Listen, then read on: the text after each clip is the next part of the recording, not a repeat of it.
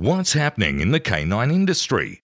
For all the latest news, views, and expert opinions, stay right here for the Canine Paradigm. You'll hear from industry leaders, experts, doyens of the industry, learned colleagues, movers and shakers, and the odd randy guest.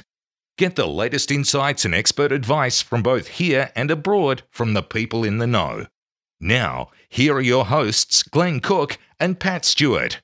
And I'm Lofty Fulton, and I'm out of here. Today's episode of the show is brought to you by Ironswick Dog Quip, who's our good friend Jason Furman. Good friend? Good friend. Yeah, I like him. So Jason, through Ironswick Dog Quip, is the importer and distributor of many products, including HF Mills, Herm Springer, and he has his own line of tugs and toys and sleeves and equipment called Dog Pool. Yeah, he's got a lot of stuff. Yeah, pretty much anything. If you want any dog-related training gear, talk to Jason at Ironswick Dog Quip. The best way to do that is to look him up on Facebook. He can pretty much get you any dog gear you need at probably the best price that can be gotten. He's a grumpy old bastard, but he's a good bloke. Howdy, y'all. What are you, a cowboy? I'm not sure how they talk in Massachusetts. Well, I'm sure they don't talk like that. Well, anyway, I'm doing a workshop next year in Massachusetts in April. Oh, sweaty. What's that on? It's going to be knee popo stuff. Excellent. Yep. So I'm pretty excited about that. Yeah, that's really cool. Yeah, it's going to be 4 days long, 11 to 14 April. Just by the way, 11th of April is my birthday, so I expect presents on day one. You'll be able to justify having international in your business name now. I've already got that. Have you? No, I don't have that in the business name. If you would like to come to that, it's going to be 4 days about knee popo. Going to get right into the theory of it. We're going to work some dogs. It should be a good time. If you want to come along, please talk to Jen Banks. And the best way to get in contact with her is either on Facebook if you have her, or send her an email to Jen, Jen, at Banks Canine Solutions. And it's K as in letter K, number 9. Hopefully you'll see you there. Awesome.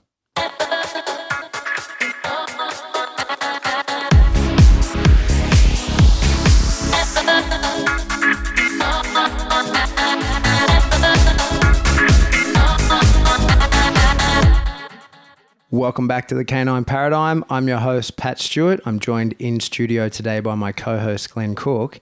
And it's actually the week of our first birthday. We've been running the show. We're having a birthday week. Or should we have a birthday month? Well, there's some confusion about whether is our birthday when we first recorded or when we first released. But anyway, we're 1 year old roughly. Yep. And we thought for our first guest on our first year was Birdy O'Sheedy. Hello, everybody. Welcome, and Birdy. Thank you, and happy first birthday. Thank you. What an amazing journey for you guys. Yeah, and you've been part of it. Like, this is the third time now? Fourth. Yeah. Fourth time? Yeah, I think it's the fourth time. Yeah. Fourth time, wow. Yeah, I think that's great. I'm moving in, guys. Like, I'm part of the furniture. We've got a little bird nest out the back. Oh, but thank you so much for having me. I've really enjoyed talking with you guys and, picking each other's brains. Thank you for coming here. Thank you for putting up with us being late, as me and Glenn were just having a big debate on dominance. Yeah, debate. Which was fascinating. It was really quite meaty. Yeah. I was really enjoying it. Just before we go on to Birdy's topic, we're going to put something out to the community. The debate happened around a quote by Roger Abrantes, and so we'll put that up in line. We'll ask a few people to comment on it because Pat and I have a little bit of opposition over it, which was good. It was a healthy debate, as most things are, and we're always of the opinion, which it should be anyway, that if there's evidence to suggest that what you're thinking is not right, then you should be adaptable to changing your mind on it. Yeah. Which is what we all agree on is the best way to be. And I have strong opinions on people who won't do that when they have that cognitive dissonance around things where they just say, well, I've got to defend the honour of something that I believe in, whether it's right or wrong. They don't know what it is. But I think what we're really looking for is to get to the nitty-gritty of and it's just an issue of definitions. That's all it is. Absolutely. I'm happy to change the definition in my mind. I certainly was thinking about it in a different way. Anyway, that'll come up. People will see it. So, Birdy, what's been going on? Oh my God, where do I start? At the beginning. Okay, so first of all, I'm at the moment really enjoying work and life, and at the moment there's really exciting times coming up because I'm designing the next workshops for next year. Mm-hmm. And I'm a bit on cloud 9 today because I had a really good meeting yesterday with someone, and I would like to share it with you because there are some parallels with the dog industry that I thought might be of interest, if that's cool. Yeah, I'd love to hear it. So some of you know I'm a clinical psychologist. I have my own private practice. And what's really interesting is that the psychologist community very often struggles to collaborate or cooperate with psychiatrists very often. Can I ask you to explain what the difference between a psychologist and a psychiatrist is? Of course. It's a very common question. It's actually one that probably I get asked the most. So a psychiatrist is a medical doctor. They have at least 11 years of studying, and they really focus on the biology and of the mind as well. And they do a really good job in making sure that people with severe mental health issues are being looked after. And they can subscribe medication. Exactly. So Prescribe. Yes, prescribe. That's the right definition. Yeah. So they prescribe medication, and they sometimes offer therapy as well, like talk therapy, but sometimes they don't. Like it's a choice that they have sometimes, but they're really focusing on the biology of the human very often. As psychologists, we are really specializing on human behavior. We are experts in human behavior. Like we think, how can we help them have the best quality of their life with cognitive tools? Like we think, we focus on thinking, feeling, on your behavior and your values, what gives your life meaning and purpose, what are you struggling with, and also what mental health problems do you have, or how could we help you gain more mental health assets? Like how can we help you improve? And there is a difference between a normal psychologist and a clinical psychologist. So a normal psychologist studies at least 4 to 5 years, to my knowledge, plus postgrad. Whereas a clin psych, for instance, I studied in Austria. I did a 7-year degree plus 2 years postgrad plus continuous training. So God damn it, that's a lot of school. It's a lot of school because a clin psych has the availability or the training to not just deal with depression, anxiety. That is an everyday problem for some people. We can also do really quite difficult things like, PTSD, post-traumatic stress disorder, or personality disorders. So we have the ability to treat everyone, whereas psychologists are encouraged to stay within whatever they've trained for. They can also treat PTSD if they do further training. And interestingly enough, we're quite governed. Like we have a lot of ethics to apply or to look up to. Like we have the Australian Psychological Society and the Allied Health Practitioner Regulation Agency.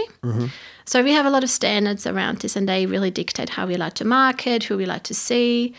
And then you can also have, for example, counsellors. That's a bit less regulated than psychologists and psychiatrists and clinical psychologists. But everyone can do amazing work as long as everyone just is aware of where their limits are, because we are all really guided by you need to be an expert at what you do. And if you have done enough training, enough, especially supervision, then you can do that. And I think that's about it, really. Can I throw a spanner in the works here and ask you what a psychoanalyst? A psychoanalyst is a very dedicated and super patient person I have a lot of respect for, because I couldn't be one, that specializes in a school of thought, in a school of therapy. So he's a psychotherapist. They really... So, for example, I'm training to be a schema therapist. You pick one type of therapy and you become a master at it. And, for example, for psychoanalysis, where Freud was the father of it all in Vienna, he lived in my neighborhood. Also, he died, but his house was in my neighborhood. Means, for instance, that you have to, the psychoanalysts have to go through years and hundreds of hours of self-experience. So to become a clinical psychologist in Austria, you usually do at least 7 years training, and then you have at least 100 hours of self-therapy in Austria and ongoing therapy. Self-therapy? Yeah, I've been to more therapy than any of my clients. Because for us, it's like you need to know what it feels. You need to know what your problems are, because if you look at the curriculum of becoming a clinical psychologist, the techniques are the fun part. They're quite easy to understand. But the hard bit in therapy is knowing when you become triggered as a person, because there's a lot of You have to be an empty vessel, right?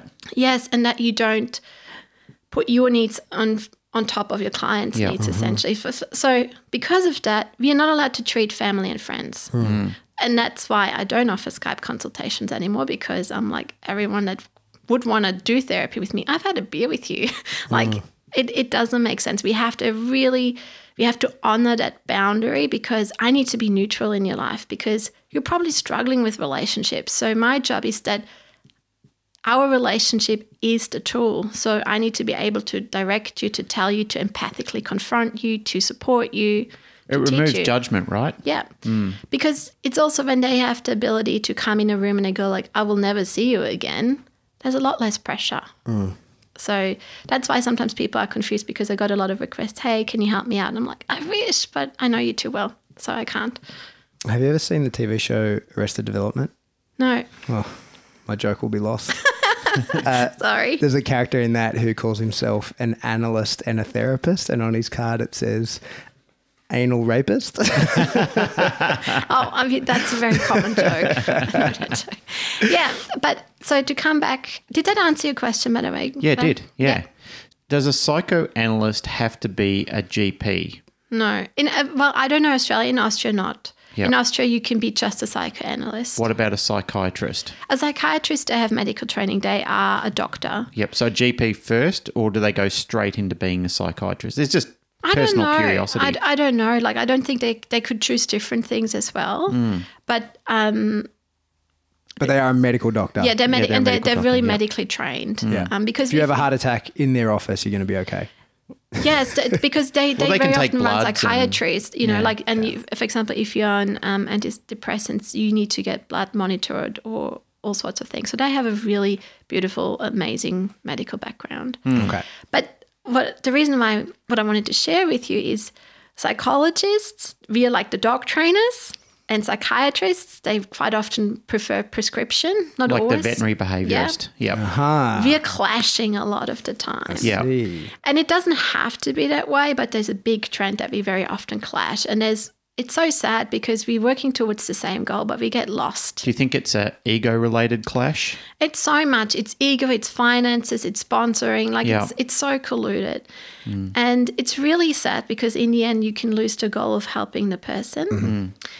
And I'm not saying that this is for everyone, but when I opened in my practice in Hornsby, an hour from here, I really noticed that it's really segregated. And I used to work in teams where psychiatrists and I would sit on the same table. And because we're so close, I can see your face and we can talk about it. We are remembering that we have the same mission. And all of a sudden the ego would come down and we would really focus on, hey, what can we do together to help that person? Because I'm not against medication. If medication is used to help people change their behavior, I'm all for it. It has a place in the world, but it needs to be done cautiously and with intent and thought. Yeah. Sometimes the whole sensation of degrees create elitism in people as well, and that's where the ego gets in it. Like, your degree is different from mine and my study was different from yours. However, people have spoken to me before about being an NDTF trainer as opposed to being a dog trainer, and I said, well, you can be a PhD and still be, I wouldn't trust you for your consult. It doesn't mean that you're any better equipped. It's a personal thing. You know, like, I always believe that the craft is in the actual person. The delivery is in the passion of the person who is doing it. You know, I do believe that the education is necessary. I absolutely support that. I think some institutions do it much better than others. However, you still have to be passionate and committed enough to do that research and want to carry through with it and update your skills and knowledge on a regular basis. And that's always the person that I'm confident in. I'm confident in a person who not only wants to do it, but has a proficiency around it and has developed a keen proficiency around it. But I'm also, I understand that there are certain laws and stipulations that say, well, you can't give prescription medicine until you're qualified as a doctor. I'd have to have confidence in that as well, I've got to say. Yeah, you do. And for example, with PTSD, right? Like, I do about 30 to 60 hours a year just training for psychology on top of my dog training. So I was going to ask you about that, like your continuing training and education. I clock between 30 and 60 hours continuous professional development. And it's so interesting. The more you know, the less you know. Like, I've been the most confident in my first year of uni, and now I'm like, whoa. But you've seen the world, right? Like, you've had the curtain pulled away and you can see, like, the good, the bad, the ugly. Yeah, and you can see how even when you have really good intent, if you don't understand the big picture, you can actually really do more harm. Yeah. And it's like, so for example, I train in a lot of methods, and in the end, my job is now which method helps you and what is the driver behind it, because every behavior has a payoff. But the interesting thing is, and I always remind people, is the reason why we train so hard is PTSD, for instance, has a lot of symptoms, and it's really important that people, to be diagnosed with PTSD, they have to, be diagnosed appropriately. It's a whole assessment. But just one symptom has about 500 pages of instruction manual for the therapist. Wow. And if you don't know that, if you don't understand how they all relate, you can really hurt someone. Because we always have to, clinical psychologists, our main work is not just helping them, but it's also to build a catchment for them if things go pear-shaped. We always have to think about the worst case scenario and go like, how can I catch you when it goes wrong? Yeah. Because they're quite unpredictable sometimes. So that's where we're coming from. But sorry, back to my story. It's a bit of a tangent. So we have the psychiatrists and the psychologists or counselors. We always have this divide. And I remembered how good it felt to sit at the table with these people and really help them together. And there is also, it's so difficult because in private practice you work by yourself. So what I've done is, over the last 2 years, I've thought, how can I approach this topic? How can I help my community that we come together? Because we need each other essentially. And what I've done is I identified that the GPs are the people that have the most influence because they refer. They're like the vets, right? Yep. So I've put a lot of effort into getting really close to my GPs that refer. Like I send them cards, I go out with them for dinner, I have drinks with them. And the main thing that I did is like I asked them, I'm like, how can I help you make your life easier? What are you struggling with? So I skilled them up in certain areas. I've given them little manuals or little handouts for their clients. And beautiful relationships have come out of that. And yesterday, the reason why I'm on cloud 9 today is because my GP made sure that I was invited to a new mental hospital that opened, a private hospital, and she just took me along, and they ignored my reservation. I wasn't invited. They didn't reply to my emails, and she advocated for me in front of everyone that I had a space in this room. And so I was the only clinical psychologist amongst all the GPs and all the psychiatrists where she said, you need to listen. And I was so grateful because That's awesome.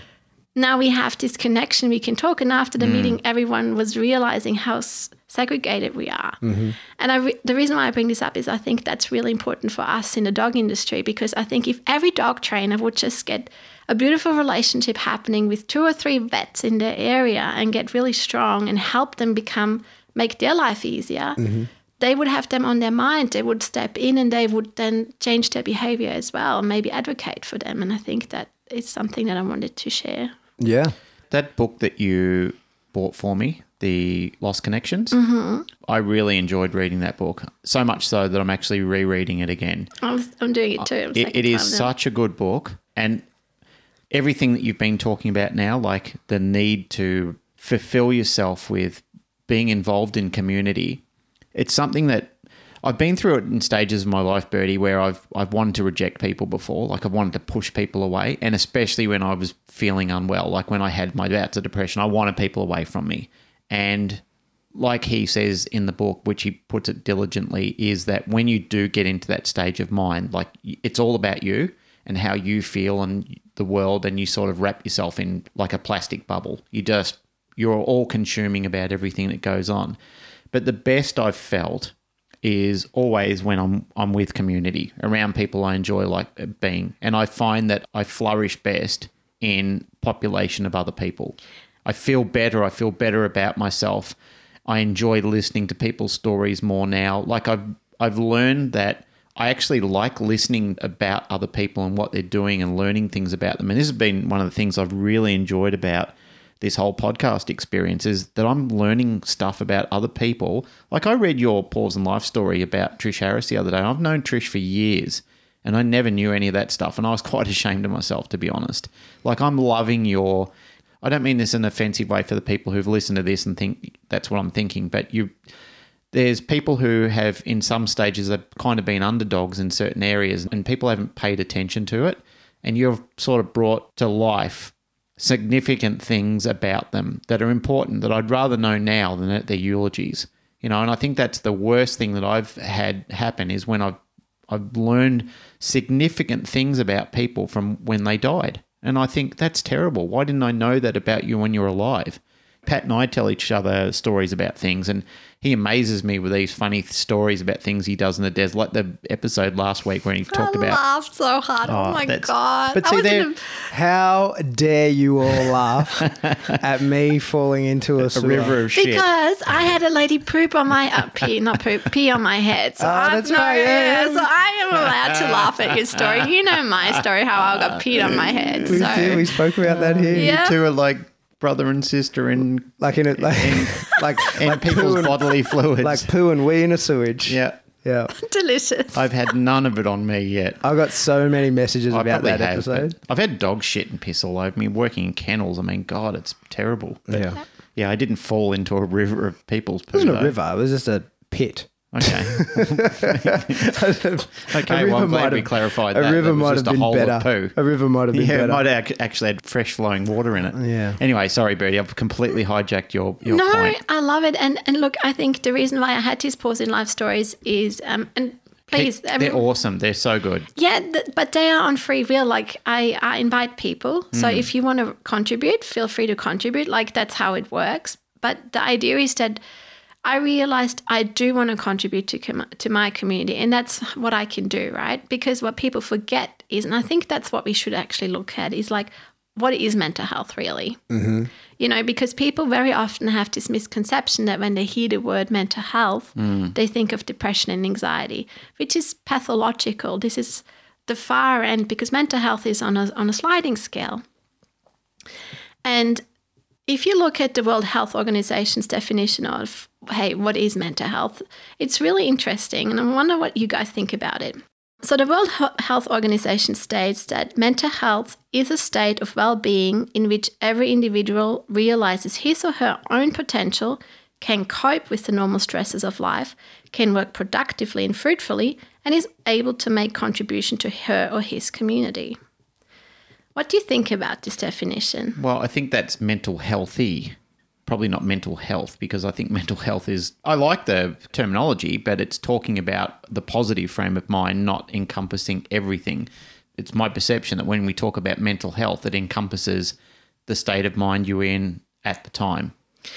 So yeah, it's a state of mind, but essentially what I thought is interesting that our society never looks at the community aspect. We maybe look at how do you cope under stress, how well do you perform, Yep. but we never talk about, hey, how well connected are you? Are you isolated? Do you feel lonely? How are you doing? Which is why I love that book, Lost Connections by Johan Hari. It's amazing, that book. And I really appreciate that you bought that for me. So Second time. The second time. But it is. It's people have often asked about good reading material, and I think that would be at the forefront of, if you're going to buy a book, if you've got any feelings about, or any negative feelings at the moment, at least consider that book as a good read. Yeah. Have you read it? No, I listened to a few different podcasts with Johan. Yeah. It's very interesting, but I have not yet read the book. Yeah, It's the on my book's list.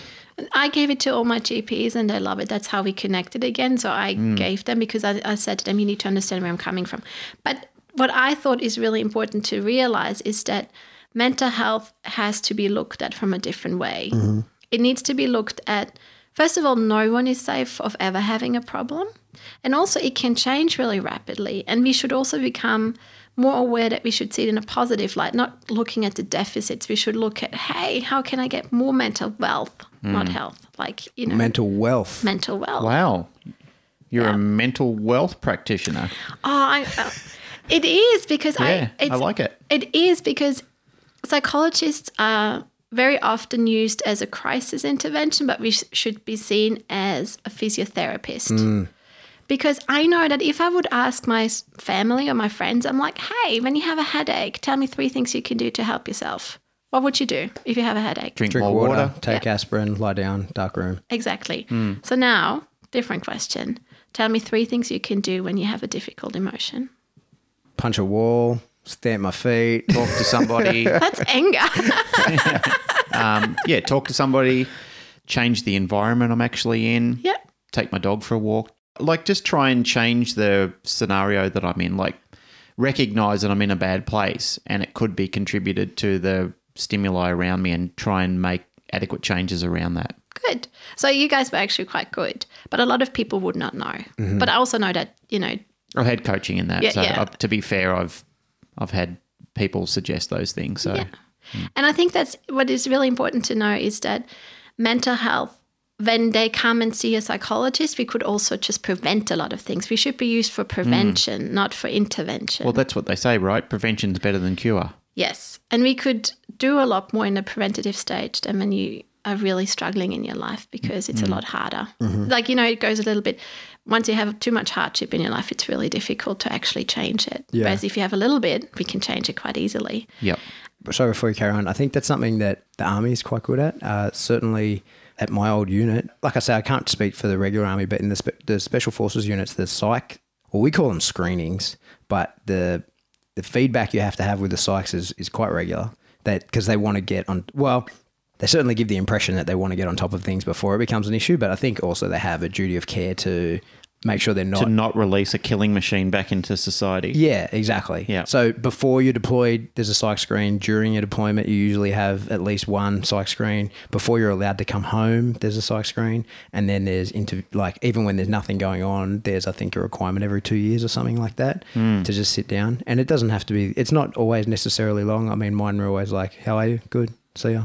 But other people's is not so much. You know what I mean? And I think that's really important. And I think what's really important to notice is also that we as a society are really struggling to talk about mental wealth or mental health because essentially when people say, oh, that person's depressed, they really don't know because depression is so complex. You really can't tell if a person is depressed or not. You have to ask questions. And what I would like to tell people is before we throw these big names out there, you have to be aware that we actually have a guide, a diagnostic guide professionally that we have to follow. You have to meet a time criteria. You have to meet a certain quantity of symptoms have to be met and how it impacts your social life and your work life and your stress life. It's quite a process to get diagnosed with something because, for instance, you can have a panic attack but you don't have a panic attack disorder. They're very different things. So, for instance, if you one day get bad news at work and you have a panic attack is like 20 minutes of intense fear and you feel like your heart's going to explode, you want to vomit, or you feel like you're going to die, you're going to go crazy and you're sweating and your heart goes crazy. That's a panic attack. But that doesn't mean that you have a mental health issue. That just means you had intense anxiety because to be diagnosed with a panic disorder, you would have to have them frequently in a certain amount of, I think it's a month time. Right. There's a formula, right? There's a formula. I have to sit down and really it's called the DSM-5. It's our diagnostic statistic manual that we use for diagnosing people. I've brought it with me. And you basically look at these things because they have to have an impact in their life and it's not just a once-off occurrence. And I think that's also with our dogs what we forget. A dog can be anxious, but they don't have an anxiety disorder. Yep. We mentioned a couple of episodes ago, right? We talked about anxiety and you said, what are two knuckleheads with microphones can talk about this for? Which is why Birdy's here. We know an expert. Yeah, that's right. So that's how we've come to this conversation, right? Because just to remind anyone that has forgotten when we said that or didn't hear that episode, is we, with our monkey brains, were banging our heads together trying to talk about anxiety. And we said, you know what? We know an expert on this. Let's get her in to talk about it. But just before we go into that, speaking on the ladder where you're just saying when you have a reaction, we're very quick to label now, aren't we? And that's the problem I'm finding with society. Pat and I were talking about this before when we were attempting to put another podcast together, was the reactivity by society to quickly label you as something. Like people feel that they just have to categorize you for, like, if something goes wrong, rather than saying, okay, what happened? They'll say, oh, this person's a lunatic, but you're not always a lunatic. You're a lunatic for a reason. And unless it's ongoing, it's just because it's like the layered stress model. It's A plus B and suddenly C has breached the ceiling. There's always a ceiling in everything, and that is fluctuating on the day. But now, unfortunately, you've breached the ceiling and you have a reaction to it. Whereas before you can remain completely calm and think, I can feel it. It's below the surface of the water, but it's there. And then it subsides as the day goes on, as you start changing your environment, talking to people, doing all the things that you can do to manage your stress. There was an American news anchor that had a panic attack live on air a few years ago. I can't remember his name.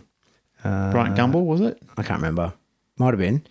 He had a full meltdown, full panic attack live on the news.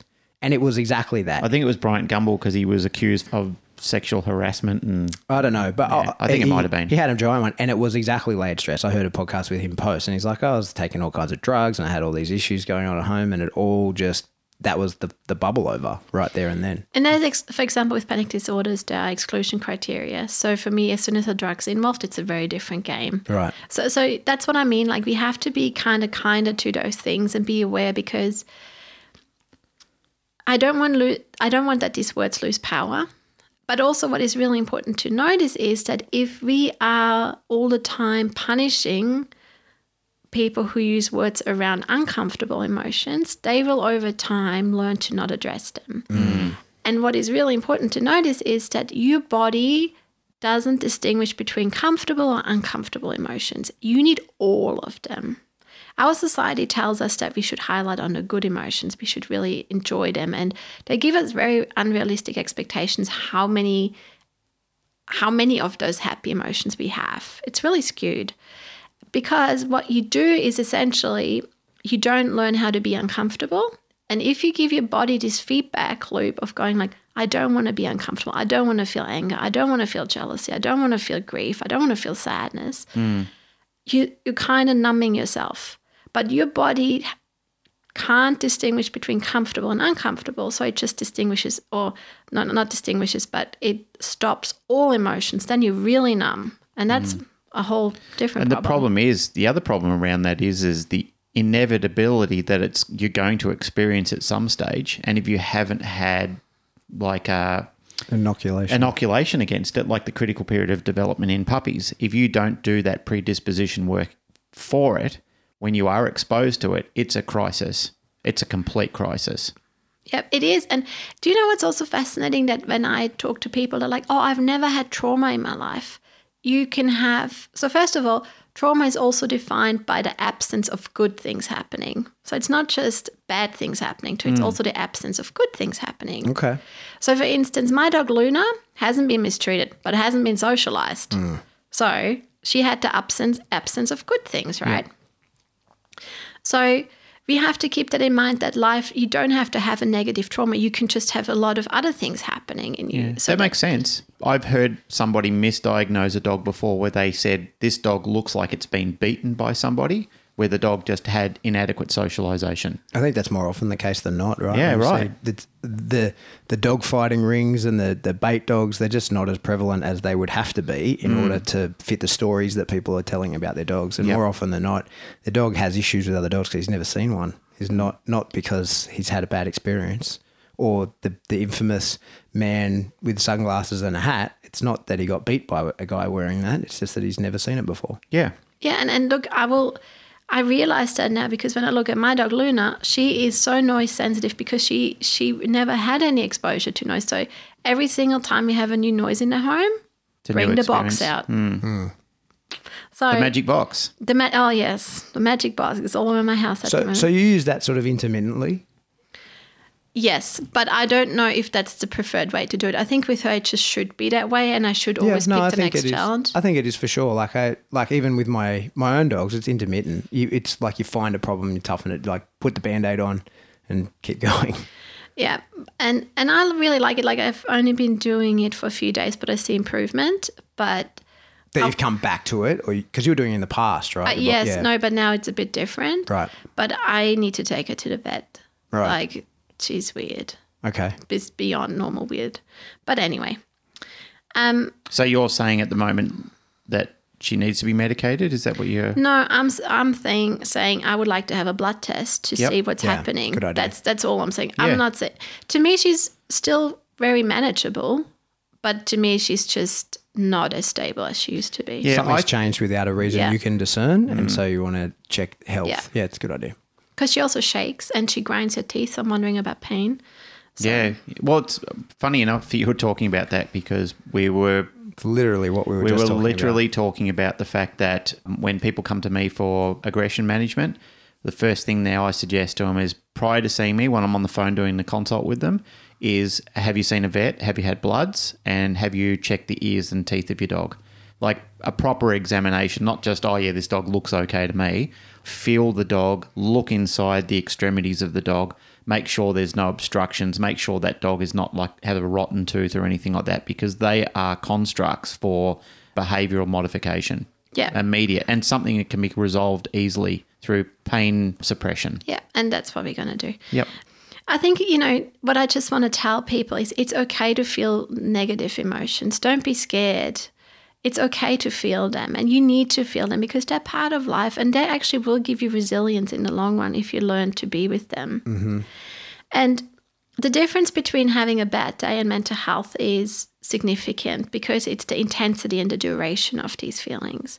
And I've collected over the years a couple of metaphors and statements that people use to describe their mental health, and I thought I'd bring them with me just to share with you guys. Yeah, for sure.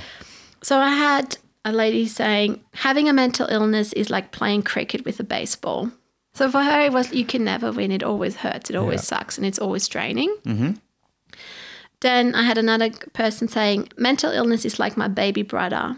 You never know when he will scream, cry, or lose control.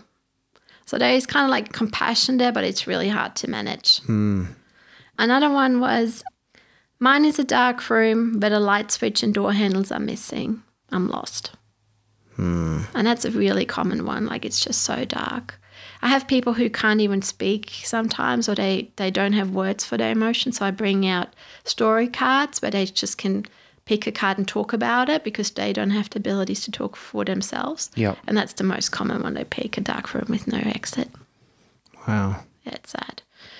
Another one is, I see the shore, but I'm stuck waiting in this ocean's current.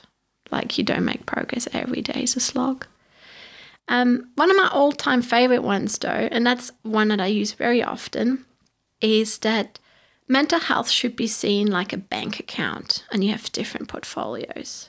And your psychologist or your counselor or your psychiatrist, we are your accountants. We are helping you manage your portfolios because you probably over the time have lost track where you spend your money. You maybe overdraft your resources. You don't know how to get money in, or you totally have an old accounting program that just sets you up to fail from the beginning. And that's how I very often talk to people. Like, a good psychologist is like your emotional wealth accountant. We help you increase your savings and your fortune, essentially. So that's what people sometimes like to hear, because we have really bad marketing. Psychologists are having a really poor choice of words. I wish our marketing team would have been better, but people are scared of seeing me. I had people literally poop their pants in the waiting room because they had to see me. Oh, my God. Yeah, they're scared. And also, I understand historically psychologists have been up to bad things. Like, especially in Austria, we were involved of locking people away or killing people, or Nazi era, we were not on the good side. So I think the issue with all the sciences is sometimes the words are bad. So, like, just in dog training, for example, like punishment and positive and negative, if Skinner had put more thought into assigning better words to those, we would have easier, less intimidating conversations at the moment. It's interesting you say that exact conversation came up in the class this week at NDTF. The students were talking about, like, if it was a different word, maybe it would be better. But the reality is it's just a word. Yeah, and it's like a swear word. A swear word is something that is primarily just a word that at some stage people have chosen to take offense to it. Yeah, but it has connotations outside of it. And it's like in psychology, well, actually, is this psychology like when you talk about like personality types, is that neuroticism is being neurotic is a personality type. And this is what got James Damore into so much trouble when he said that women tend to be more neurotic than men. And that is factual. That Who's is James scientific. Damore? He wrote the Google memo and was sacked from Google. Ah, yes, I know who you're talking about. And it's just because that's the word. It wasn't like neurotic to us has a certain connotation. It stirs an emotion, but it's in the literature, that's the word. That's one of the personality types. There is, and unfortunately, like for example, we don't just treat mood disorders, we also treat personality disorders. But what a bad name is that? Like, you come to someone and you get diagnosed with a personality disorder. That's the last thing you want to hear. Yeah. Like, it's so bad. And there would be so many better names out there. And every time we get our diagnostic manual reviewed or updated. I'm like, why have they not changed the name? Yeah. Like, Well, that's the help thing. us. And so to have an accurate conversation where we can't misinterpret words, we have to use the scientific words, but then they often don't fit the vernacular, the way we would casually use that word. And so you can upset people. And in dog training, it's a huge issue. That's not hard in this day and age anyway, To like upset to people. upset people. But Very in dog easy. training, I think we can often argue at the same point at each other because we're using different words. And like correction is a big word for me.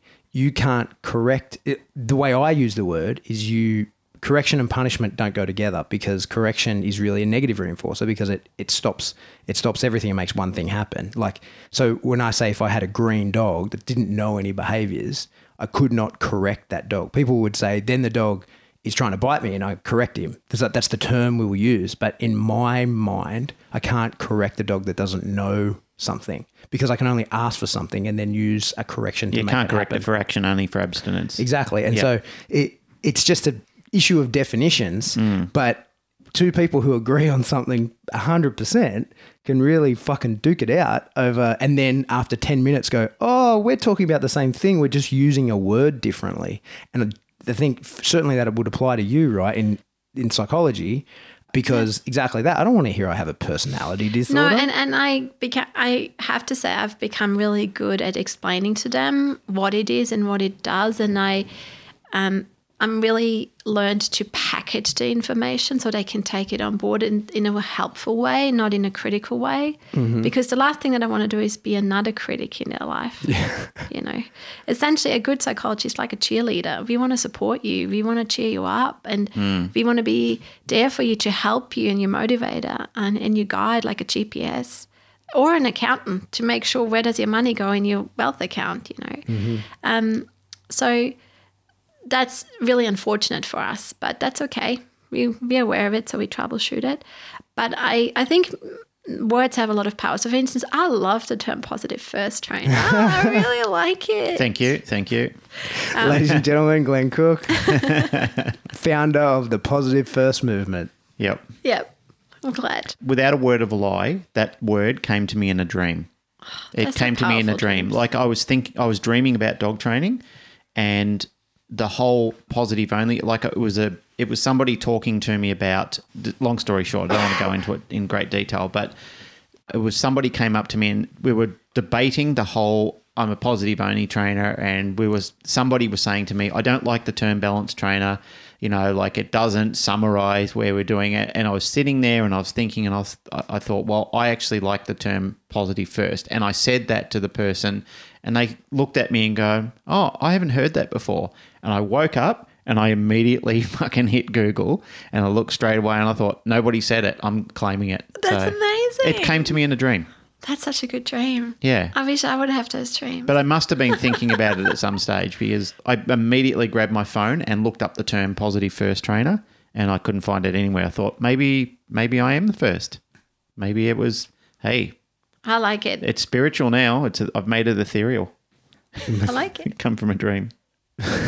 Rip is starting to understand dreams now. It's really cool. So, you know, I'm sure he's been dreaming since he was born, but he can now talk to me about them. So in the morning he'll tell me about what he dreamt, and he's starting to understand that things that can't be real can happen in his dream. It's really cool That's to talk cool. to a That's 3-year-old such a- about That it. is cool. Yeah, and he'll convey like, you know, this is what happened, and he'll have bad dreams and he'll have good dreams, and he'll wake up in the middle of the night and come running in, and I think, oh no, it's a bad dream, and he'll tell me this fantastic story that, and he'll be all excited about the dream, and then I'm like, okay, go back to bed and have like another one. He'll like run off.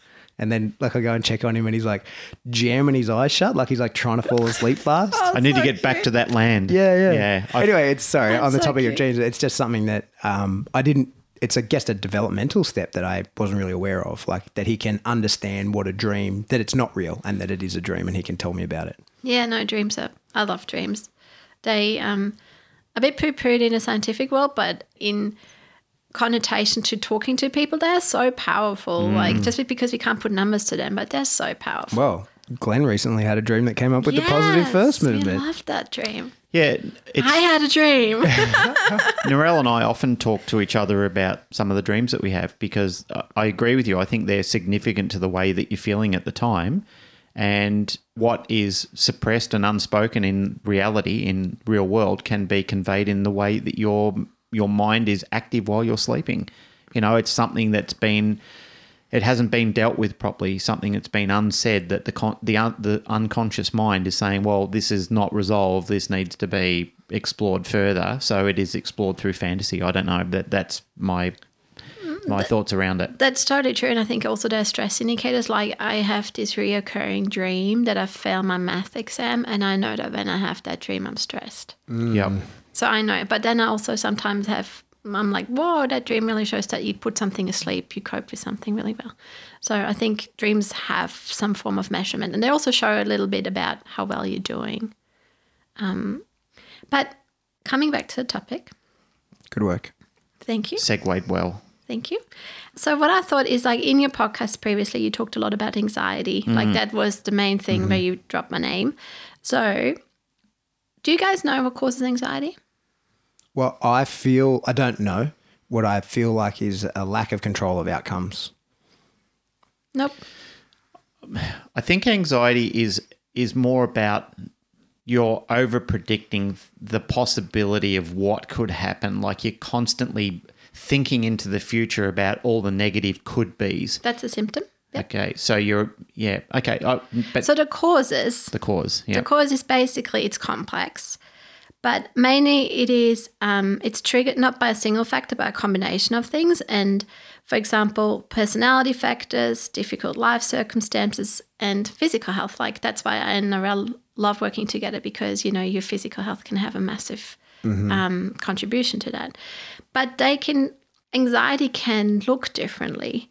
It can portray itself differently. And we have different anxiety disorders. And they sometimes, by your vulnerabilities that you have, like personality factors, like, who are you? Are you a bit of a stress head? Or your family, has your mum been a stressor and passed that on to you? Or genetics, or, circumstances. They all influence what comes out at the other end in regards to a pathological picture. So I'm not talking about just being anxious. I'm talking about pathology. Okay. So do you know the most common pathological mental health issues around anxiety? No.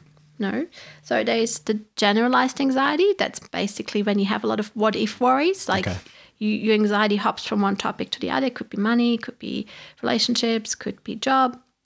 And it lasts for quite a long time. Like that could be one thing. Another thing could be that you have a phobia, or that you have a panic disorder. So different things. But then there are other presentations, for example, OCD, where you have a lot of anxiety, or post-traumatic stress disorder. There's also a lot of anxiety there. So it's interesting to know that there are different types of anxiety, and they have to be diagnosed because they all have to meet different criteria, and they have to be around for quite a long time. But we, as a clinical psychologist, they have quite different treatments. So it's really interesting to look at what type of anxiety do they have. Does that make sense? Yeah.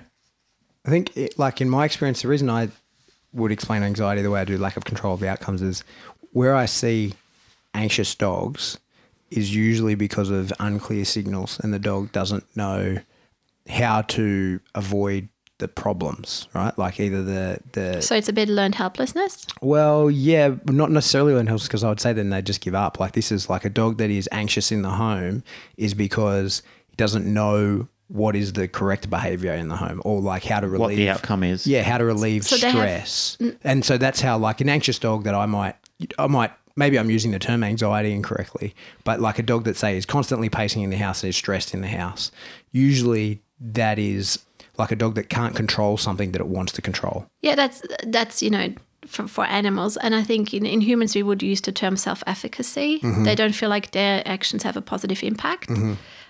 But that's a really good segue, because in one of your podcasts you talked about, is anxiety contagious? I believe it is. Well, and I talked about that because I certainly have had a client that I feel imposed her anxiety onto her dog. Bingo. And I would love to talk about that, because I would like to talk about more dogs now, not so much humans. Okay. Anxiety, but the relationship between humans and dogs. So there is a concept in psychology, and it's called transgenerational transmissions. Big word. Transgenerational transmissions. I guess you don't know what it is, because I did not know it till a couple of months ago. That's why we brought you in as the big gun. Thank you. The big gun. Yeah. No, I can't even do 10 push-ups at the moment. But anyway, so I first saw the concept of transgenerational transmissions. It's such a big word. Basically, transgenerational transmissions means that what is overwhelming and unnameable for the parents or the previous generation is passed on to those who are closest to, like usually children. Mm-hmm. We're going to make it with dogs, so we don't care about the species. Sure. But basically, what it means is like we pass on what we can't carry, and we pass that on. So, for example, the fears that we have in our lives. Yeah. So, for example, when you have a family that has been exposed to war, they very often you can see that their children, despite not having experienced it, will also have mental health indicator similar to their parents. Mm-hmm. Does that make sense? Yeah. Well, is that an epigenetics? Yeah, I was going to ask if it's... that's part of it, but I'm going to bring it down to behavior. Okay. Okay. Yep. So what's interesting is that these transmissions, these behaviors, these acts, these thoughts, these beliefs are then being forwarded to their next generation. It could be your child or your dog. And that turns then into transgenerational patterns. So you have a whole cluster of things. Does that make sense? So for instance, you could have an anxious parent that always worries about the what-if scenarios, always really worried about safety, really risk-averse, always tells them be careful. So then the parent was anxious, so then you probably will have also a child that is quite anxious because that's what it picked on. So it moves, right? It moves from one person to another person. Does that make sense? It does. Yeah. So we pass our unhelpful traits or actions on to the next generation. In our case, we think that the next generation is our dogs. Mm-hmm. Okay. And that dog then shows up with a whole pattern or a whole cluster of issues similar to what the owner experiences. Pat, can you please just briefly share your story again? Because I would love to use that as an example to explain it. So I had a client, had all sorts of issues in the house with a rescue dog that when they first got the dog, it was fine. There were no issues. There was great. Dog fit in the house. And then several months later, there was a huge gamut of issues. One of which was a huge explosion at the door, at the sound of the doorbell. Mm-hmm. And whilst I was talking to them about some possible approaches to fixing this or to dealing with it, the doorbell went off. And I watched the owner of the dog that I was talking to had a really significant reaction to the doorbell, like something really noticeable. And then by pure fluke and luck, the way we were sitting, we were at the kitchen table and the dog had just gone and was chilling out. And I could look over her shoulder to see the dog.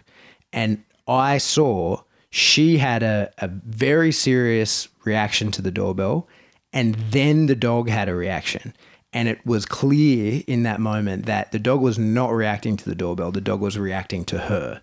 So she transmitted her emotions onto her dog. It certainly appeared that way. And I said to her, hey, you don't happen to have any mental health issues going on, do you? And she was like, oh, yeah. And then rattled off all these things to me. And I was like, well, I can't help with that. But I can tell you that I think you're putting this onto your dog. And that's the word transmission. So I've been looking for a whole year for that process, what it's called, because I can see it in the leash and everything, but there's actually a word for it. It's called transmissions, ladies and gentlemen. So that's the word we use. Transmissions. Transmission. And the technical term is transgenerational transmissions. Transgenerational transmission. Yeah. I'm adding that to my library. Thank you. Me too. But I thought so you had someone who had mental health struggles, but I don't want to say that everyone who has an anxious dog has mental health issues. Sure. It goes much simpler. And I tried really hard to find in the literature an example that would explain it similar to a dog leash, and that also symbolizes that not everyone has to have an issue to pass on these transmissions. Okay, so the example that I have is around the 9/11 in America. Mm-hmm. And the literature talks about Santa Claus. And the Santa Claus was, his name was Maurice. And Maurice noticed a massive change in parents' behavior after 9/11. Mm-hmm. So what he noticed was that parents would not let go of the hands of their children after 9/11. And they would want that their child has a really good experience with Santa Claus, but they were holding really tight to their child's hand, and the kid was all of a sudden quite aware of that. Like our dogs on the leash, they are super sensitive to our behavior. And essentially the message was to that child, hey, Santa Claus is something to be aware of, scared of, essentially, or anxious about. But the parent wasn't aware of that. The parent was just like, whoa, it's 9/11. I'm so glad I have my loved ones around. I hope I don't lose them. I'm really anxious. But just by holding that hand tighter and not letting go and not being carefree, they had an emotional transmission. Yep. And so, Yeah, it makes sense. does that make sense? Yeah. Do you get it? Yeah, Example? totally. Yeah. Yeah, so that's the closest to the lead that I found in the literature, that sometimes our emotional state, we pass it on in circumstances that the child would not make that connection with. Like they're totally unaware. They're just like dogs. They just see what's in front of them and then they feel the behavior change, the transmission of the emotion, and then they have a new takeaway. Yeah, a lot of aggression issues are relevant in that area as well, because as a dog approaches, the handler will then tighten the Tighten up, lead. yeah. And the dog is thinking, well, I don't know what this means, but traditionally it means that something bad is about to occur. Exactly. Therefore, the anxiety peaks in the dog, and then it's relative. I mean, something happens from that. There is a responding behavior. And I'm the classical example for that. This is where if I look at why my dog Luna was so aggressive at one stage, we did have a bad example, but I didn't help it either. And I think that is really important. And that brings me a little bit back to my accountant metaphor, where I'm like, if you as a person haven't learned to check in with yourself and you are not aware where your outgoings in your emotional wealth are and your ingoings, and you don't know how you feel before you take your dog for a walk, you're going to have transmissions throughout your walk, and you're not aware. Like you could have a stressful day and you're just unaware and you're in your head and you hold the lead tight and just whatever, I don't know what the dog's going to take away from it. My dog took away going for a walk is not fun anymore because you're just cranking it. Like you're not relaxed. Cesar Millan talks about the calm, assertive energy, and there you pass that through the leash. And I agree that it gets passed down, but I'm not sure that the dog is like feeling your energy. That feels a bit woo-woo to me, but I think dogs read your body language more than anything. No, I mean the behavior. Yeah. But I mean, like say in the leash, like say that. It's a bit ethereal, his explanation. Yeah, it's a little bit sort of too fluffy for me, but I know for sure that dogs are hardwired to read human body language. There's experiments to prove that. A 6-week-old puppy that's never seen a human being before can take a cue from a human. A chimpanzee can't even do that. But yeah, I feel like they can read your body language in those stressful situations and go, you're stressed, I should be stressed. Or they look at you and go, you're cool, I should be cool. However, there is evidence to support that when we feel certain things and when we are flush with cortisol and adrenalized and so forth, that our body chemistry changes. Of and course, dogs yeah. can smell and it. But again, it's a physical thing. They can smell that. It's not like they're magically attached. That's also could be considered part of the energy that you're giving off. Yeah, true. Yeah. I know that there's a bit of a gap, but I do know that we are physical components. Like if you meditate, you can see that a lot of it, where you put your intention, all of that can change things, right? Mm-hmm. And I think dogs, they are so good to be in the present moment that they can sense tiny shifts. Like Luna is obsessed with the wind. She hates the wind. She notices the wind before I do. Like they're just so in tune with life. And also what they don't have is that we are taught to think about things in a certain way. Yeah. They are neutral. Like they are better at physics and chemistry and observation and behavior than we are. Yeah. And sometimes I wonder, because I talked to you about how Luna is actually quite unwell at the moment, I wonder that she picks up on me because I've been unwell. So like... It's interesting. Sure. Can I just spin out of this for a second, just on this? I like your thoughts around it. I was reading this documentation. There's a company called, or an organisation called iHeart, and what they're doing is they found that they've done research in the physical realm that the way that your heart beats, it kind of gives off a resonance. And when you meet somebody that you resonate with, your heartbeat and their heartbeat can synchronize. Like they are suggesting on a physical realm that if you have an attraction to somebody, that your heartbeats can actually synchronize. It's almost like Wi-Fi between the body. So it's interesting. It's an interesting study. I don't know enough about it to be conclusive or have an opinion myself on it, but I was reading about it and they were talking about it, and they've said that on the studies that they've done, this is what they're finding, that it's almost like a body Wi-Fi system. How can I argue with that when I don't really know enough about it? But it's interesting nonetheless when we're talking about the ethereal or the woo-woo side of it. Yeah. Is there evidence to support that this could be a case that we only know the science we know. That's primarily what an argument we have. But I do know that, for example, if you have group classes, like group therapy, it has a very different. I'm going to use the heart term math. energy. It's not iHeart, it's heart math. Heart math, yeah. Heart math. I heard about heart math. That there is something to it, and I can't explain it. Sorry, we're talking about group therapy. You say that's good often, or? Oh, group therapy depends on a person. Some people love it. Some people are not suited for it. It depends. Remind me when we're not on the air to tell you a story about the time I got made to go to group therapy. I know that story. You already told me. I told you about I know that story. Oh, my God. So I'm just saying there's a lot of things we don't understand yet, right? But what I do understand, and this is maybe what I do know to talk about, is when we look at about why is a dog anxious. Mm-hmm. I thought about this a lot because that's what I want to really do in my next workshop. I want to help people realize how much they contribute to their dog state. Awesome. And what I've identified is A, they are not self-aware of what's happening for them in their life, and I want to show them how they can anchor themselves. I'm not going to call it drop your anchor.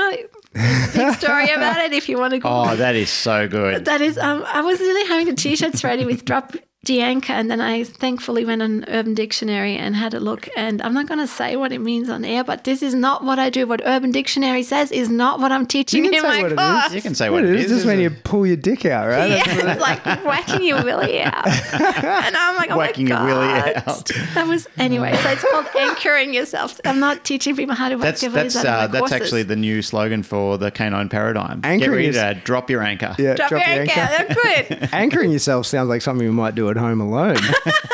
Yeah, you do you, I do my professional things. But basically, it was so hilarious. I was so lucky. Oh my God. It made me giggle so hard. But what I noticed is that people are unaware. And then what I came to the conclusion with my training is that some people use dogs as a crutch in life. Yes. And I'm not talking about assistance dogs. I'm talking about everyday people like me who used my dog as a crutch. Like, if I look at why people get dogs, it tells me actually a lot about their circumstances and what they used the dog as a crutch for. And for example, I got Luna when I was having quite a difficult time in my life. I was quite lonely. My husband was traveling a lot. I just started making friends in Australia. And for me, she became my friend, right? And I don't have a problem when people use crutches because animals like dogs are like unicorns. That's the closest you will ever come to pure love. It's beautiful. And they have a lot of beautiful effects on us. Like, they help us get out. They have a lot of emotional support for us. Like, they're beautiful. I'm not arguing that. So I'm okay if you use a dog as a crutch. But what I'm not okay is if you don't have a rehab plan, if you don't know that you have the dog for this crutch and you're not working on these things whilst you have the dog. Yeah. So what I very often notice in dogs, and I love coming to seminars because I can, watch and observe, is that people are getting so used to having a dog and the dog starts fulfilling all their needs that they don't have. So for instance, if you talk about being connected or social isolation or all those things, it's that their world becomes smaller and smaller and smaller, and there's more and more weight on the dog because first of all, there are lots of emotional transmissions onto the dog because you cry onto the dog, you have a shitty day, you go to the dog, and you forget that the dog needs to be an independent, healthy being and has their own needs. And that sets a whole circle off. It's funny too, Birdy, that you've sort of reignited a thought that I've had where there's a lot of people who've only become significant because of their dog. Like, people have never paid any attention to them, so they can actually develop a narcissistic component because all of a sudden they're sort of thrust into a limelight because their dog has gained some attention. And whereas they've been, they've been sort of desiring this attention all their life. It kind of happened to me in the early days, is that I was unbeknownst to people. And then because I had a very well-known dog. Harley. Yeah, because he was getting a lot of exceptional attention. People suddenly put the dots together that him and me were a team, and then people started to pay attention to me and ask who I was. So people started to say, well, who are you? What's your role in all this? And I said, well, I train the dog. And suddenly that gained me a lot of attention. people started to look in my direction a lot more. So it's I kind of used him as a crutch in the early days, that he was my sort of leapfrog into the social society of dog training. But that's probably on the positive end, right? Like there's no harm to him or to you in that. I think you just need to be aware. Like, for instance, I don't think that if you're lonely, I think a dog is a great thing. But if you stop connecting with humans and you hide and you do everything around your dog, maybe not so healthy for both of you. Yeah. On the other hand, you could have, for instance, in a sports world, you could have such a good time with your dog because it's easy, it's fun, it's engagement, that all of a sudden you become disconnected from your family because you go like, well, that's not as easy as engaging with my dog. So you just have to have awareness. Yeah, that's fascinating. Something that I think I've just put together in my head, now correct me if I'm wrong, this is good so I don't have to play this out over the next 2 days, I can actually check with you right now, is that I think a lot of people in dogs, I think we could all probably agree that there's some broken people in dogs, right? There's a lot of people. You think? Like, No, I don't like the term well, broken. okay, let me fix that. There's some people who have significant mental health Fractured. issues in dogs, right? And what I see at a lot of these dog training events is people who have their own sort of issues going on, and they're good dog trainers. I've seen them fix problems with dogs. I've seen them get great outcomes with dogs. Yet they have their own dog that has a variety of issues that they have not fixed, despite fixing it in other people's dogs. And there's a few people, I'm not thinking of anybody specifically, but I think there's a lot of people I could put into that That's probably basket. me.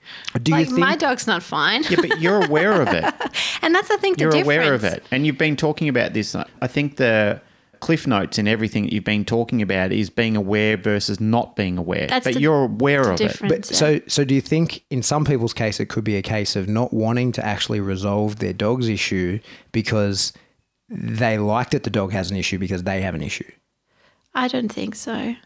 I honestly, when I see people, I think they would always want to wish a better life for their dog. I know that a lot of people really don't like seeing their dog distressed. Mm-hmm. I do think it comes down more to awareness, how to change it, or your own awareness. Because I could take you, and I'm not saying that this is true, but I could assess your relationship with Remco, and I'm go like, not that it's true. This is just as an example. It probably right? is true. Yeah. No, but if I would think about it, I'm like, whoa, Remco gets a lot of time. You know, like it's really fun with Remco. So where is the other time going? And I would be the same. Like when I got Luna, I remember my husband having a conversation with me. He's like, you're devoted to the dog industry. You're going every Saturday, every Sunday, you hang out. You don't even talk to me what you're doing anymore. I'm not even part of that part of your life because it doesn't interest him, right? So I think that just peaks in our life is sometimes we are more aware and unaware. And then hopefully we have people that tell us that, like this is again where we need to be connected and have friends, where we go like, hey, can I just check in with you? Because this is how I feel. Is this how you feel? So, yeah. Something else on that topic. My brain's going 100 miles an hour here, so just forgive if I'm spewing nonsense. But I ebb and flow on the idea that people are reflected in their dogs. You know, some people will say, oh, you know, like your dog is often a reflection of your own personality. And sometimes I think that is total bullshit. And then other times I go, oh, wow, this is really true. And maybe it's about, like maybe you infer your personality onto the dogs, maybe that you choose a dog that has a similar personality to you. Like, for example, if you look at my dog Luna again, I think I'm not as anxious at my dog. I think I'm quite a resilient person. I have to be in my job. But I picked a dog with issues. I knew she had issues. So my psychologist come through in the choice of my dog, right? And then what also came through, and this is why we probably had a harder time changing her behavior, is a lot of the things that I have to do to set her up to win is really difficult for me. So for instance, for me, it's really difficult, or not so much now, but in the past it was really difficult to tell people, my dog does not like humans. Psychologists love humans. Yeah. This is really difficult, right? So it challenges me on certain aspects. Yeah. But I also know that there are studies done where we do know that people are quite accurately picking the dog according to the owner. They're called spontaneous transmissions of character traits. So that can happen. Spontaneous transmissions of character traits. And like if I look even at other evidence in my life. For example, I have 2 stepchildren, right? You take my oldest one. I haven't been at her birth, like I haven't been from a young age on. She's very close to my personality. Mm-hmm. And her biological mum is very different to me. So there's a lot of what we take on in how we are with people, you know, what we do. It's nurture versus nature. But I was wondering about the same question. I don't think it's a hard rule. No, it's definitely not a rule, no. But I feel like it sort of comes in it ebbs and flows. Like you look, you know, and the thing is I've had multiple dogs. Sometimes at the same time they have totally different personalities, so you can't infer too much. But then there's certain things, and I know people have said it to me, like with my current dog, and he's the dog that we talk about here, but he's just the one I have at the moment. I've had lots of dogs. He's me. And I think dogs can bring outside in us, you know. I think dogs can really resonate with different sides in us. Yeah. So that's a good point. I don't think Randy's me. Yeah, that's it. So like Remy, he's me, or am I him? I think the more energy you put into something, the more you shape it the way you want it. Yeah. Yeah, I believe in that. Yeah, that you mold it to your liking. You do. Yeah. Like Luna is now I wish she would be less anxious and healthier, but if I look at her behavior, she's very close to the dog I want. I picked a dog initially. One of my criteria was I want a dog that enjoys cuddling. She's the best cuddle dog in the universe, to the point she's annoying, which I love. But I also reinforced that in her. Yeah, yeah. So, you know, we do build our own environment to a degree. Yeah. It's crazy, huh? It's good. It's called self-efficacy. We can make a change in the world. We have an impact. I definitely don't think that Randy is anything like you. No, he's not. I'm more like a Rottweiler than I am a German Shepherd. Yeah. Yeah. Which is our logo. Yes. I've constantly been compared to Rottweilers over the years. People have said you're much more like a Rottweiler than you are a German Shepherd. And I don't take insult or disagree with that. I resonate with that statement. Yeah. Well, you are Mr. Roddy. I am Mr. Roddy. But yeah, the more I think about it sitting here, like the more my dog is a reflection of my personality currently. But I do spend a lot of time with that dog, and I have put a lot of work into that dog. But like... Can be serious, likes to fuck around a lot. Well, that's it. Injures himself like crazy. That's exactly it. Yeah, it sounds like Pat Stewart. Is a doofus, loves to hang around, will fucking be cool all day, should not be left unsupervised, has a... like you two are similar. Fairly robust brain, very brittle body. Like we're the same. But isn't that also nice that you get to experience that? Because I do think we learn from it every single time. I remember one person said to me, your dog is the spitting image of you, and that person did not know me. And I was like, fuck you. Yeah, exactly. I'm like, you don't even know me. Because what I would see in my dog is that, I like to help him fix things. Like, I'm like, let's change that. And I have a really driven side.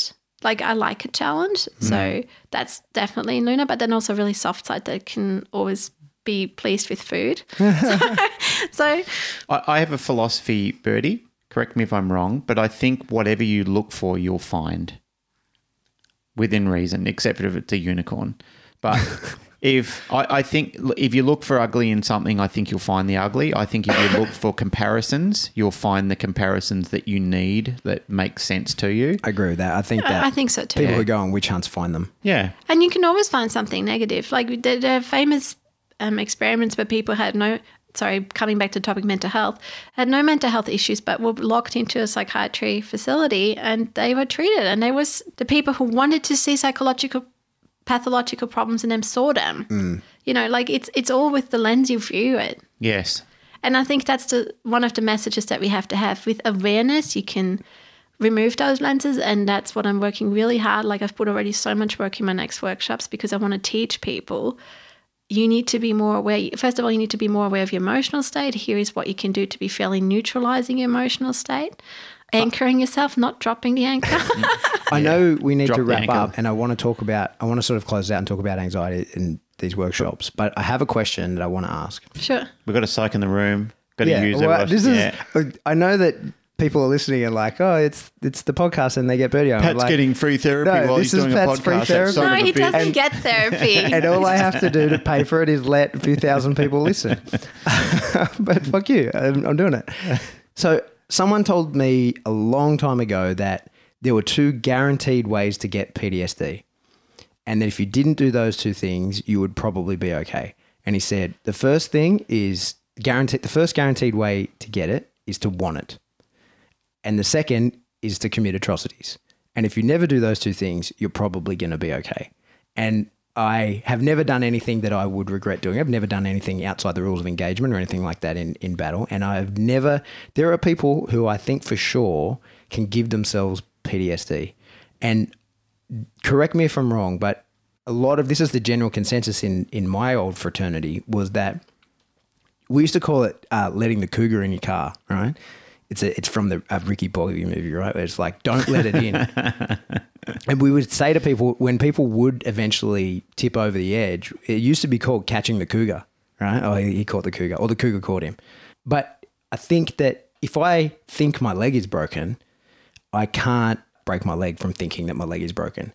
But if I think I have PTSD and I want to have PTSD, I can get real PTSD, and then it's real when I've got it. So to me, there are different constructs overlapping. So I disagree with the first statement. I had people who didn't want it and still had PTSD. No, so I'm not saying that you can't get it. I'm not saying that you have to be complacent in getting it. I'm saying that if you want it, you can get it and it's real. I think the mind... Like, I certainly, let me be clear, because I don't want manifestations. No, but I don't want to say that everybody that has PTSD wanted to get it. That's definitely not what I'm saying.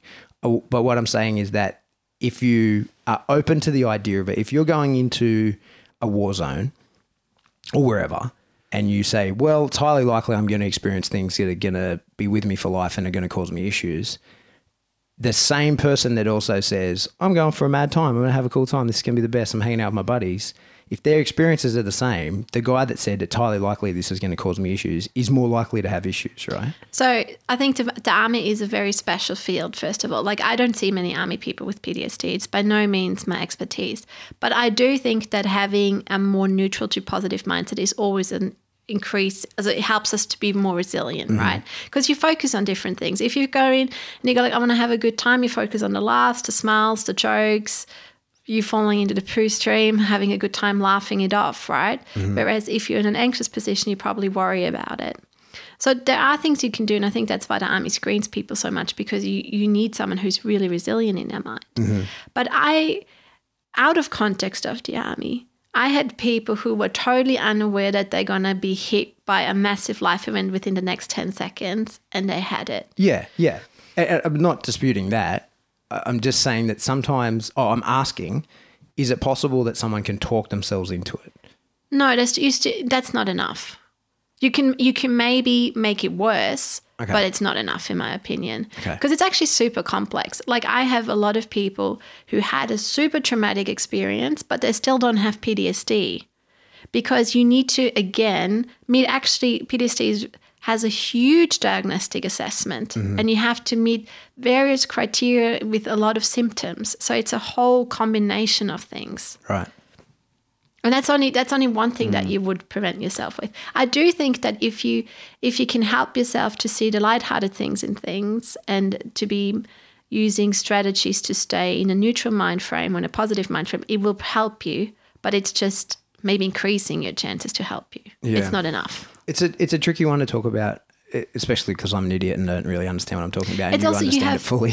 You also have a very little view of it. You have an army view, but you don't see the big picture. Yeah. Well, so another interesting thing that happens is what happens on deployments is often that it's the support staff, cooks and that sort of thing, who never actually go into any dangerous areas that end up with the worst mental health issues afterwards. And people would say that, it's because the SF guys are chosen mentally more robust because they're selected and go to do that. But I've always felt the opposite, and I've retrieved a lot of criticism for this, is that I think that their time in deployment is far more stressful because they are not out involved in it and they don't really fully understand the threat picture. So when they're in the base, they feel there is a constant threat, and it's a threat that they're really not in control of.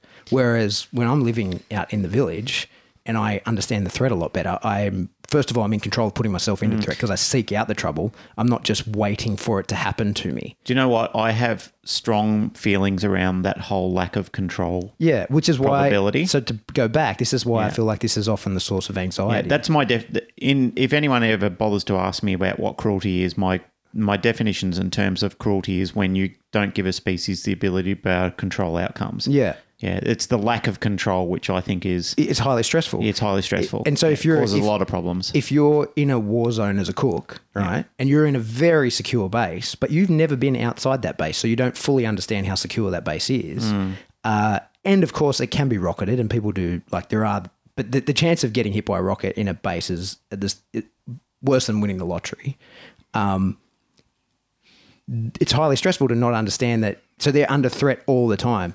Whereas as someone in my old role, I'm actually seeking out trouble to get into it. So, and I understand that I'm not in any danger when I'm in the base. I don't even remember I don't know if it was a study or just a comment. So sorry, fellow peers, if I'm doing it disjustice. But I do know that from memory that, for instance, 9/11, right? People who had the ability to run away had a higher chance of getting PTSD than people who were stuck. Really? I think I'm very sure that I read about something like that. I think if you have the ability to physically trigger your nervous system to be able to run away and mobilize, I can get the fuck out of here, you have a much higher chance of being okay-ish. Oh, okay-ish. Yeah. Sorry. Not because you can take action so you're not stuck. Your nervous system is triggered into fight and flight, and they are survival mechanisms, which is helpful in those moments, right? And overall, you also increase your chances of not being hit. So I don't know, but just that's one thing comes to mind when I think about your question. Yeah. And I'll make this relevant to dogs because that's how I feel like sometimes when the dog doesn't understand the threat picture. The dog is sometimes the cook in the house, right? He's the cook in the base. He's the guy there who doesn't really understand that there is no threat and he's therefore under constant threat because he doesn't get the picture. Whereas you who come and go and you say the mailman's nothing, he brings the mail because you're the special forces guy that's going out there and engaging with the mailman and know that this is not a threat. Right? But do dogs have constant switched on worrying? Because to me, dogs are very in the present moment thing. So for instance, I've thought about this question a lot because Luna is so anxious that I'm like, is she worrying about thing or is she just seeing thing that triggers it? That's a big difference to me. Because if I see a trigger, I can fix it. I can use that's the difference, isn't it? But I to this day don't know if dogs worry, but I don't know either. I've watched her and she looks like she worries, but if I really observe her, and I was a bit obsessed with this, she's basically tracking the wind flow in the house. And also what she does... So she's scared of thunder? So that's an exposure to the trigger all the time. Yeah. Is she scared of thunder? Not super bad, but she can be. Because they can be pre-eliciting stimuli that one precedes the other. And therefore, like if the wind blows and the leaves start falling... then, and it starts raining, then that can predict that thunder is coming next. And, one feeds off another. So it's a chain. Yeah, it's a chain of behavior. It's a chain of stimuli that the animal looks at and goes, well, if it's blowing, it's going to thunder. To Luna, it's different. So she looks for she's not great with thunder, but the reason why she tracks it is we rarely had the fire alarm go off, but she knows that when we're cooking, the first thing is we open windows and there's a higher chance of the fire alarm going off. So she, at the moment when we open windows to increase the airflow, she looks at the fire alarm, which to her is really She's pre-cued. Yeah. And it doesn't matter which window it is at the moment. Yep. And that's the issue of classical conditioning is that the new stimulus that previously had no function can take the actual function. Habituate it. Well, it can actually give the feeling of the bad thing without it ever needing to happen again. Yeah, so we have a lot of... And also it can be a kitchen pot at the moment, just taking it out. But anyway, so to me, I don't know if dogs worry, but to me, Luna looks like she's worrying, but if you track it down, she has triggers. And so what you need to do in that situation is try and break the chain. We should talk about that. Yeah. When there's a chain, sometimes a chain is awesome and sometimes a chain is gonna really fuck you up. It's such a tricky thing to talk about and to understand. This is what I mean. Well, classical conditioning works in both ways, both in a positive aspect and an aversive aspect. Yeah. But I mean, like, say, my example before was bad when I say the mailman, because the mailman is very reliable. So he comes every day. And so that you tend to get dogs that will be aggressive towards the mailman and they think they can push him away. But And they do. can. They do push him away. It's the delivery guy who knows when he's going to come, right? The mailman comes roughly same time every day. The dog will usually have some sort of trigger, like the light on the grid. You know, he can tell when the mailman's going to come. There's something that announces it. The motorbike, the sound of the motorbike. Yeah, there's always something. But it's the delivery guy who actually comes into the house, right? He comes up to the door and he wants you to sign for the package, and we have no idea when he comes because he comes a different time every time he comes. He's the one that I think causes anxiety, right? So for Luna, that wouldn't be the case, although she can see the whole driveway and the whole stairs up. She can sleep. She sees someone barking up and she does it. But I think it's dependent on the dog, right? Yeah. But it's so hard. I wish I had an answer, but... So your problem then with her is that she hasn't found a way to make sure the fire alarm doesn't go off. So she can see the cues going, you open the window, like this leads to this, leads to this, leads to this. And you've got to find a way of breaking that stuff in between. And so you have to then show her that it doesn't necessarily lead to that. It, in fact, more reliably leads to something else. What does she do when the fire alarm goes off? She hides in a bathtub. But it hasn't happened since a year, and it hasn't gone off in just a week ago. But it was significant enough to create trauma. Yes, but a week ago, she did it again without the fire alarm going off, so I don't know what made that happen, what reactivated that, because it was manageable before, like she wasn't in a state of anxiety. It was either a new trigger, like a new event, or something else that announced so reliably that the fire alarm was going to go off. Or that maybe may it was as a well have fire gone alarm off. in somebody else's house. Yeah, exactly. That she's heard. Yeah, it could be so many things. It could be. You're right. It coulda, woulda, shoulda. Yeah. Without knowing It's so So I'm- complicated. Do you know what? You know what I noticed? I know you have to go. We're over time, but what I've noticed and I'm loving about doing these podcasts is it's gone from, we do educational ones and we say, hey, this is some dog training facts. Yeah. But what I'm really enjoying is playing shit out. Yeah, this is having like plasticine, conversations. isn't it? Like we're molding things. Yeah, and yeah, like 'cause there's trying to create something out of this. freestyling it. Glenn's been Yeah. doing this for, how long have you been doing this? 27, 30 years, something like that? 28 years. All right, I've been doing it since breakfast, but like I think I know a fucking lot about dogs. I'm teaching to a lot of people around the world now about dog training, right? But there's still so much that I have to understand. We're never the authority on anything. No, there's so much, and I love to try and play this out and understand it. And I don't get very attached to my beliefs on anything, so I'm happy to be proven wrong or understand something better. Sorry, Isn't- sorry. I need to backtrack on what I just said. We can be the authority on some things, but then we're never the authority on all things. And No, we just that's don't. We don't live long enough to know everything, and we don't really need to. And that's why we reference, and that's why we call each other in, Yeah. and network with each other, because your specialty field and your specialty field and my specialty field complement each other. It's funny because you're telling me, I'm asking you really questions I'm really genuinely interested in, and it boggles my brain about PTSD and all that kind of thing. And then you tell me an issue with your dog and I'm like, oh, it's this. Just go out and do this. I see that. But that is so nice, you know. I think that is the That's what we beauty. do. If you have a good awesome. community, then you can do these things, right? Oh my God, you just tied the whole thing together. Thank you. It just happened. We went back to community. Yeah, but that's Glenn, what quick mention Johan Harari again. Johan Hari, Lost Connections. We would love to talk to you. Yes, yeah, he can. It's funny that there's a couple of people who are really adverse about the Jordan Peterson book, the 12 Rules of Life. It's not for everybody. It's not I for understand everybody. it. And yes, and it is a little bit Bible preachy, but he's not preaching about the Bible. He's dissecting comments that were made in the biblical period. Yeah. Because he looks at them as, some of the people that made them were quite wise in the statements they made. He's not saying you have to believe in God or, the Almighty God is going to come and smite you. Yeah. He's not trying to preach to anybody. He's just saying, here is what was said. Here are my thoughts around it. All biblical texts are full of ancient wisdom when you are. understand the context in which they were written. Yeah. There were wise people on this earth before us, ladies and gents. So what sounds absolutely stupid now, if you understand the context in which they were written, can actually be very profound. Yeah. Yep. Anyway. And that's what he's trying to do, is say, well, people have thought about it as this, where maybe this is another consideration. Anyway, Birdy, you're talking about doing some seminars. I'd love to know when, where, and how can people jump on them? Yeah, well, this depends when I can get a workshop room, so we have to talk. like basically it's Well, I've got a big seminar facility yeah. here. Then you know. we basically just gotta lock it in. Yeah. And you're happy for other people to get in contact with you Yes. So just to let you guys know, I don't do Skype consults. anymore? Not anymore, because it's just too complex. But I do. Get in touch with me. yeah, Pat's awesome, and I'm going to book one in I because don't for aggression. I don't like if people want to do aggression issues with their dog with me. I don't. I can talk to you about other related issues with Skype, but I do not do them for aggression. Yeah. If you've got an fair enough. aggression related issue, you need to come and see me. I need to see the dog, and I need to see you. That's exactly why I stopped Skype, because I'm like, it went from how do you anchor yourself Yeah. to big, and I had to call many times. I had to put people in hospital on the Skype consult, which is really not great. So I'm happy to watch video, but not do the consult. I need to see the dog. It needs to be I'm similar. It's either in the home or here. Yeah. Yeah.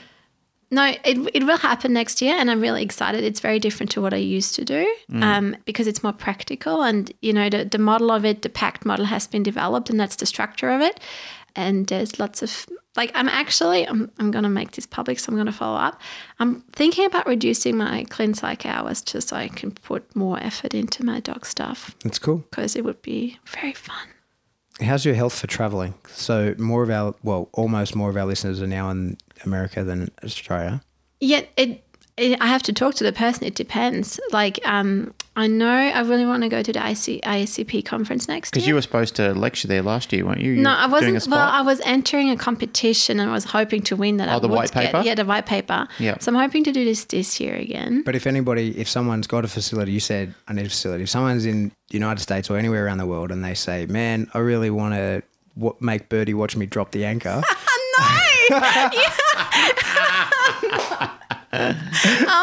Anchoring What does your yourself. anchor look like, Birdy? Man, I really want to Is do it one of this. those like four-pronged one or just like Anchoring an old myself. sailor's one that... Well, too far. Thank you. So people can get in Just touch with you. talk to me because But they can't do sessions over the Skype. no, I don't do Skype. But just talk to me because probably it's next year's already quite full because I'm also going to travel for psychology. I'm going to Bali. Cool. So You're doing just talk a to me. retreat over in Bali, are you? Not doing a retreat. The world experts in schemotherapy are coming, and one of my supervisors. What's chemotherapy? Quickly tell us what that is. Schemotherapy is that looks at what unhelpful coping modes you have in life and what life traps you have. And it's one of the most complex models. I've been training in it for 3.5, 4 years, really regularly. And it's really complex, but it's really accurate when you get the formulation right. I'm addicted to it. And I have a lot of supervision and training on it, easily 40, 50 hours this year where I've just been supervised and talked about it. Yeah. Wow. So I love it, and the world experts come here, and my supervisor, hi Rob, is one of Australia's best trainers, and he invited me to come along. That's one of my little minor criticisms of the industry is that I'm not a fan of psychology in a can in any way, shape or form. I'm also critical that anybody who is messing around with other people's minds, that you really need to, not messing around, but helping to reconstruct people's minds and thoughts. I really think you need peer reviews on a regular basis because I would not trust anybody to speak to and to be able to resolve issues without knowing that person is, first of all, neutral to my situation and is giving me sound information. It is, and it's so important that you have supervision. For example, before we even allowed to get our title, we have easily 800 to 1,000 hours supervised where someone watches you. For me, that's important. To me, that's also important, and this is why I like the Dunning-Kruger effect. It's so true because actually the more knowledge you have, the more you know how things can go wrong. Yep. And like what you said when you first left your clinic, and I was the same when I first started training. I thought, geez, I know so much. Now I realise that there's still so much to go, but I'm excited about that. I'm really enthusiastic about the fact that there's a lot that I don't know. so much learning. So much learning. So much curiosity for resilience. Yeah. And I think it's also so cool because once you're in your community, There it is again. then you can really bounce off each other, and good things can be created and things are moving. And I think that's why I love it. I love my schemotherapy community. I love my dog nerding community. I love you guys because it's so enriching. Oh, and we love you too, Birdy. I actually do love you, and I know that you love us because you are... Because look at us. Yeah. We're just such a great little anchor-dropping team. Yeah, I was was just gonna thank you. No, I think it's so special, and I really enjoy coming here. And also, people have been emailing me a lot about questions. I'm sorry if I haven't answered all those questions because they didn't fit in today, but hopefully one day I get to them. Again. Hey, I want to thank you very much for coming on, because I was just sort of realizing then as you're talking, as a real life professional with real life qualifications and peers that will listen to this, and to just agree to go on air and have me throw stupid questions at you, I understand there's a risk involved in that and a professionalism that you have to uphold. Sure. It's easy for me because I'm just a dickhead with no qualifications. And a microphone. And that doesn't give a fuck about what anyone thinks. So it's easy for me to just throw out ideas, but I really appreciate that you have there's rules and regulations by which you have to operate. And they're really strict. And no matter what I do in life, I will always be held accountable to them. Yeah. And that's why, for example, our marketing as psychologists or clinical psychologists is so restrictive. And Narelle would know about this too. And you know, we are no matter what I will do in my life, I will be always judged on my ethics as a clin psych, which is probably one of the highest in the country. Yeah. So thank you very much. I appreciate it. And exposing yourself to the risk of me just saying stupid things. It's not only your bravery workshop, but it's bravery upon yourself that you've taken the leap. And to be honest, none of us have in this room, Pat and I, which I'm talking about, Pat and I, have any ambitions about you doing or saying anything unethical in any way, shape or form. We're not trying to bait you. And I know you wouldn't. I know you wouldn't anyway. That's not the type of person you are. I know how passionate and how serious you are about your profession, and I know how much it means to you to have definitely an effect on the people that come and speak with you. You know, and this is it. Another reason why I didn't do Skype is because I know I get better outcomes face to face. Yeah. And I'm so outcome driven. Like I'm so obsessed with outcomes. Yep. And I laughed so much when I listened to Pat and his training schedule. I'm like, yeah, that's me as a psych. That's like people are like, oh, how do you cope with all these stories? I'm like, man, to me, I have my many therapy forms and formulations in my head, and I'm like, what moves gives me the biggest bang? Like, what do you need right now? For me, it's like a chess game. I'm like, come on, challenge me, and it's like, see who can do it. So to me, it's a real strategic, logical game, and it's every time I have a session, I'm like, okay, what's the next move? So it's very calculated. Might be the wrong word, but it's not. It's using what works, and that's also why psychologists don't do therapy on friends, because it's too hard, it's too draining. Well, you just did it live. No, I didn't. That's not therapy. That's advice. Yeah, you're talking about Pat's anchor. All right, you did. I don't talk about Pat's anchor. I would never do that. That's enough. I'm putting an end to this. Birdy, thank you. Thank you for having me. That's it. You're always welcome. Thank you. That's it for another episode of the Canine Paradigm. As always, if you like what you hear, jump onto whatever subscription service you download us from. Like, rate, share, subscribe, tell a friend. All those things help us get the word out. If you want to support the show, the best way you can do that is to jump onto Patreon. It's our birthday. Give us a birthday present. Yeah, that's right. Yeah. We gave you one. So you'd see the Patreon people. We put out a little video. It was a 2.5 minute video of me training, but I just thought I'd put out something to demonstrate, something we talk about. Anyway, if you want to support us, jump onto Patreon. $3 a month will get you access to an extra episode a month, and anything else that we just decide to put out into Patreon. If you want to get in contact with us, do that via Facebook. We are The Canine Paradigm on Facebook. If you want to book a session with me, get in touch with me. If you want to book a session with Glenn, get in touch with him. If you want to book a session with Birdy, get in touch with Birdy. But you better not know her, and you better not do it on Skype, you son of a bitch. Yeah, I'll just come to my workshops where it's different. Yes, different exactly. wait for Birdy to put out information about the workshop. And if you enjoy nautical terms like we do, like talking about poop deck, semen, dropping your anchor, go right ahead. We're very comfortable with naval terms in this office.